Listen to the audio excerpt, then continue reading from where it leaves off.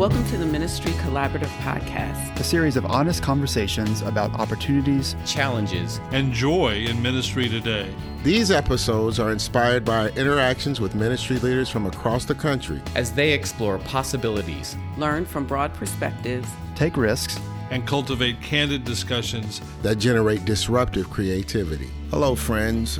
This is Adam Mixon, the content curator with the Ministry Collaborative. I'm here with my colleagues Mark Ramsey, Ryan Bonfiglio, Adam Borneman, and Jennifer Watley Maxell as we discuss the tremendous opportunity we're facing in this season. On the surface, things are disorienting and unsettling. We're looking at the opportunities that we might have in this season to foster a different type of learning and a different type of formation in our communities and our churches. I want to kind of trot out an idea with my colleagues and see if it gets any traction. There is a type of learning model, especially in adult learning, that begins with disorientation.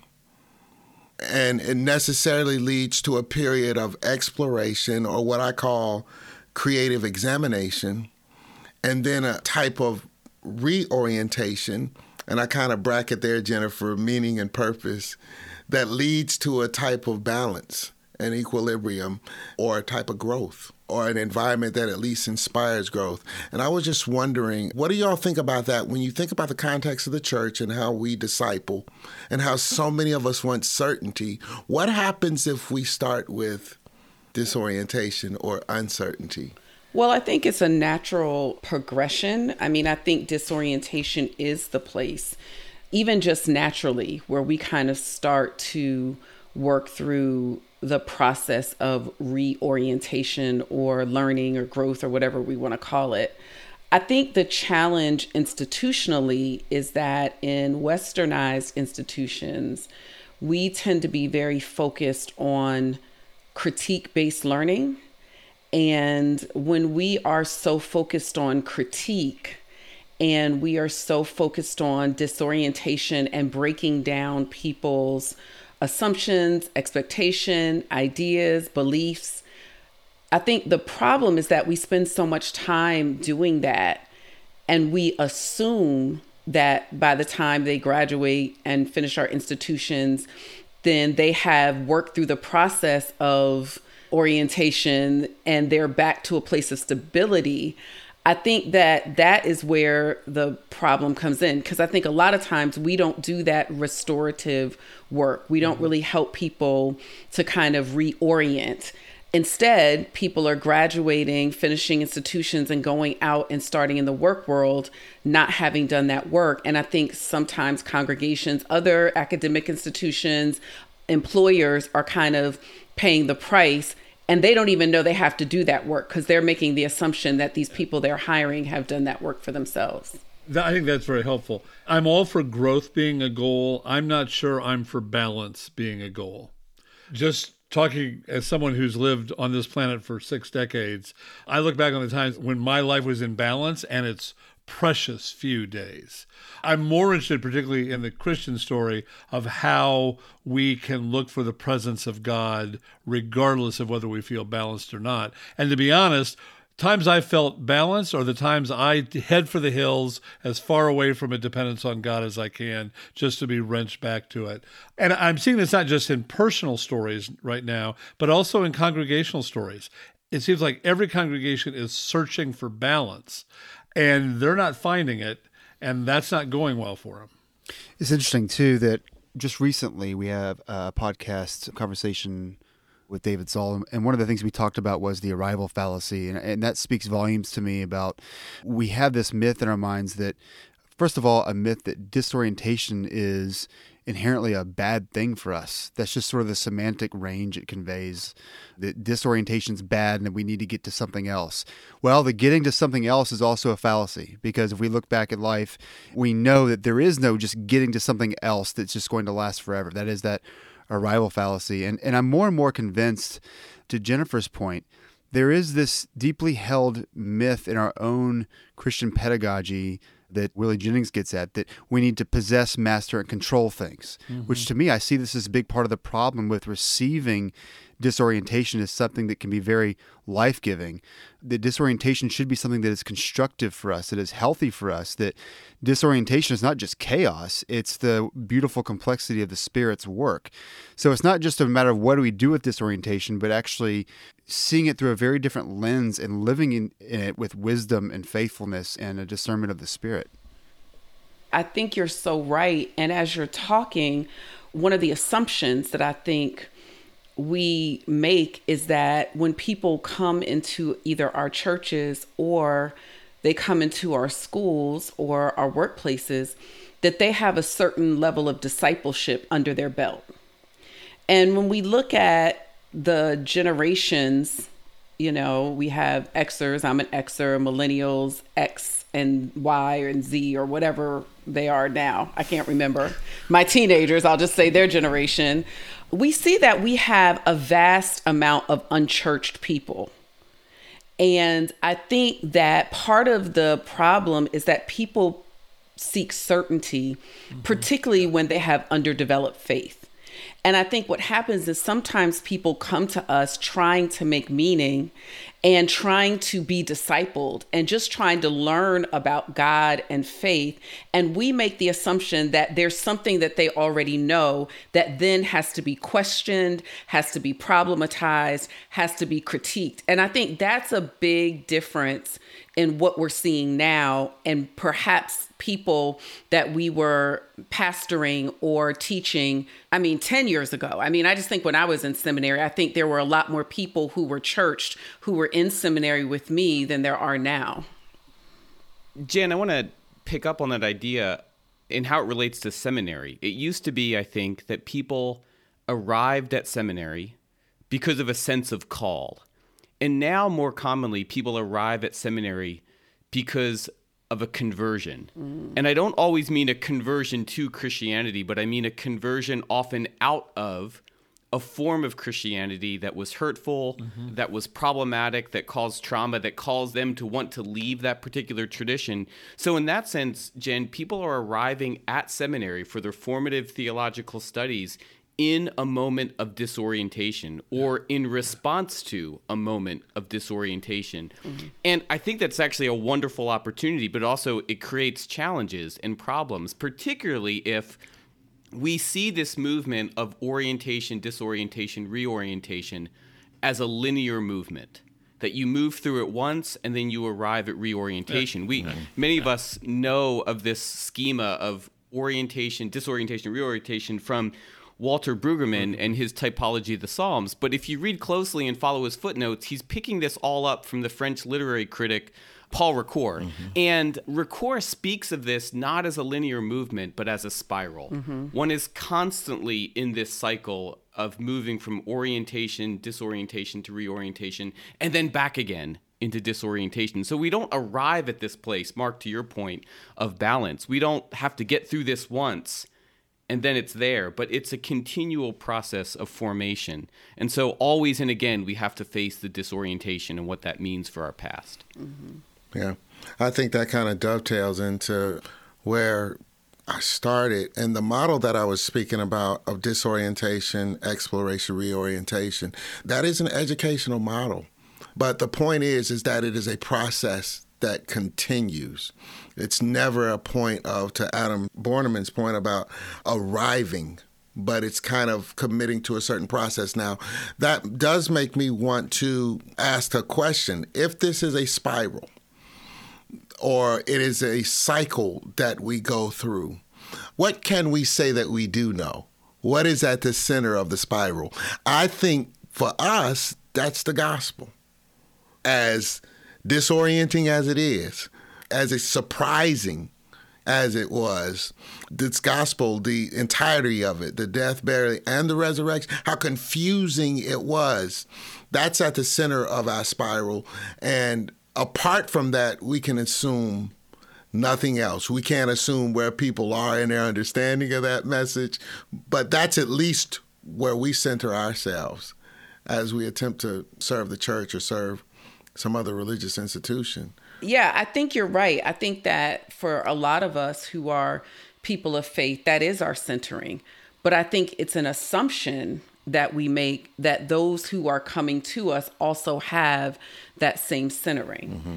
And the question that I'm wrestling with is, how do we assess or determine where people are when they come into our space, whatever space that is, to then determine what they need and how we move them through our systems.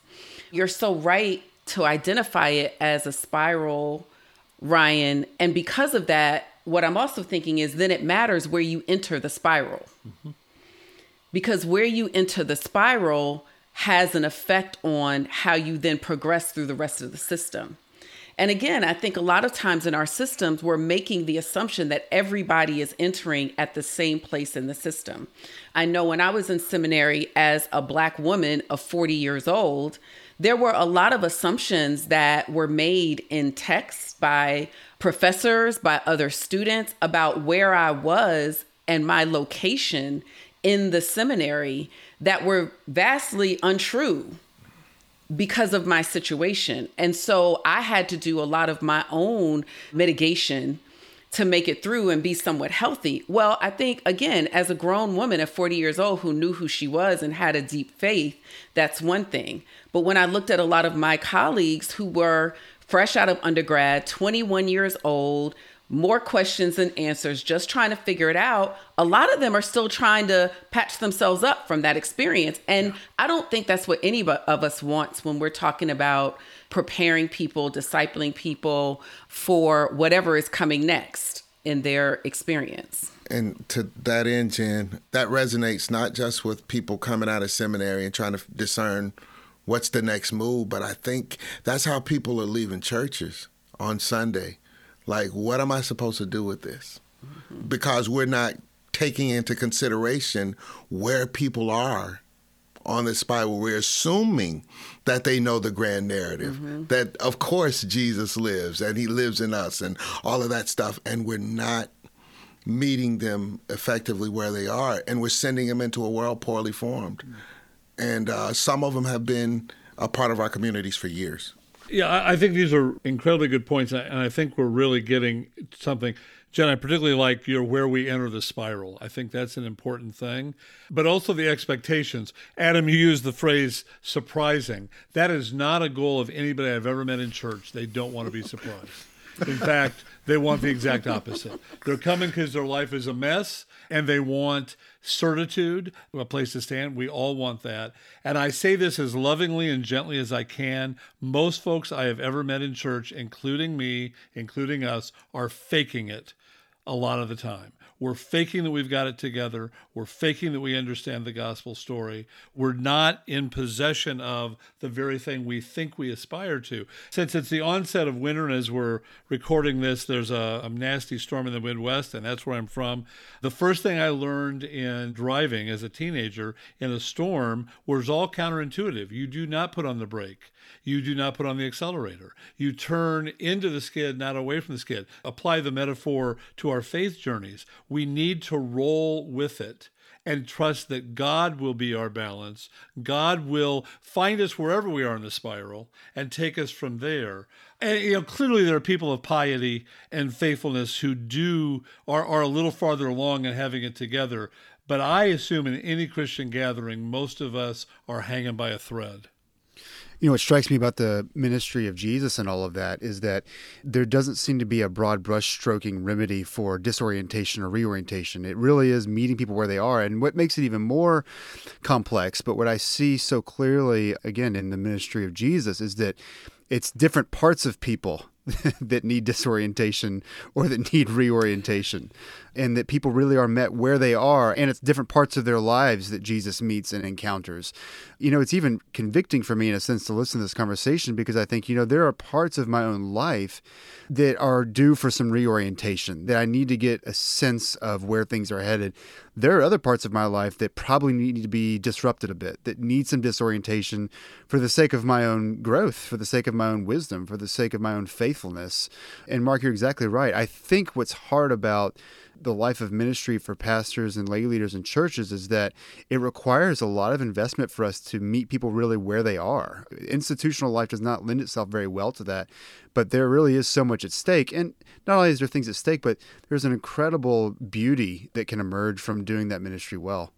One of the things I've been thinking about is what happens when I get stuck in the spiral and I don't move forward, when I'm not open to the necessary disorientations that my own life and faith need. And for me, for you Enneagram fans out there, I'm a 6, which means I crave stability. I crave certainty. That means that disorientation hits me at a level that's really tender. It's an Achilles heel. It's a fear. It's an anxiety. And because of that orientation that I have, because of that craving for stability, I can dig in and not allow disorientation to happen, because it's not now part of this process of discipleship that leads me ever further to Christ, but it's a threat to what I crave in life. And that's the biblical word for that is just idolatry. I idolize the stability and certainty that comes with not being disoriented. And that's my work and challenge. And I wonder how that lands for others and kind of where we find ourselves and our weaknesses on this spiral and movement. Hey, y'all, we didn't really name what disorientation is. One of the things that I thought was helpful when I was thinking about it when it came up was that to be disoriented means to lose sense of time and place and identity. And the only way to reorient in some ways is to locate ourselves in time, in place. There has to be some centering. And while we cannot find that in our circumstance, again, maybe that's the call of the gospel. Rather than to focus or fixate on a future point or some past point, but to focus on the present Christ, the one who is present with us in the spiral, kind of like what Mark was saying, who makes meaning of the past for us, hindsight 2020, but who also is the only one capable of mastering our future. So much of reorientation, I think, is about rooting in the present, talking about the today, and not digging in, like you said, Ryan, to what makes me comfortable. I think that speaks to what we said. We have to meet everyone where they are, because, Adam, I agree. For some people, it is losing time and space. For others, it's the time and space they're occupying all too poignantly is so abjectly painful that they can't imagine how they got there. And they can't imagine where God is in it. And I think we've done a disservice. I speak as someone who's led congregations. We've done a disservice when we sell the myth that all you need to do is come to God and it'll all look clear. There are seasons of life that never look clear, and yet God is still God. Thank you for listening to the Ministry Collaborative Podcast, A project of the Macedonian Ministry Foundation. The Ministry Collaborative nurtures a national network of pastors and congregations committed to faithful, Creative, and courageous engagement in their communities. Our producer is Marthane Sanders. To find out more about our work of cultivating leadership that makes a difference in congregations and communities, Visit our website at www.ministrycollaborative.org.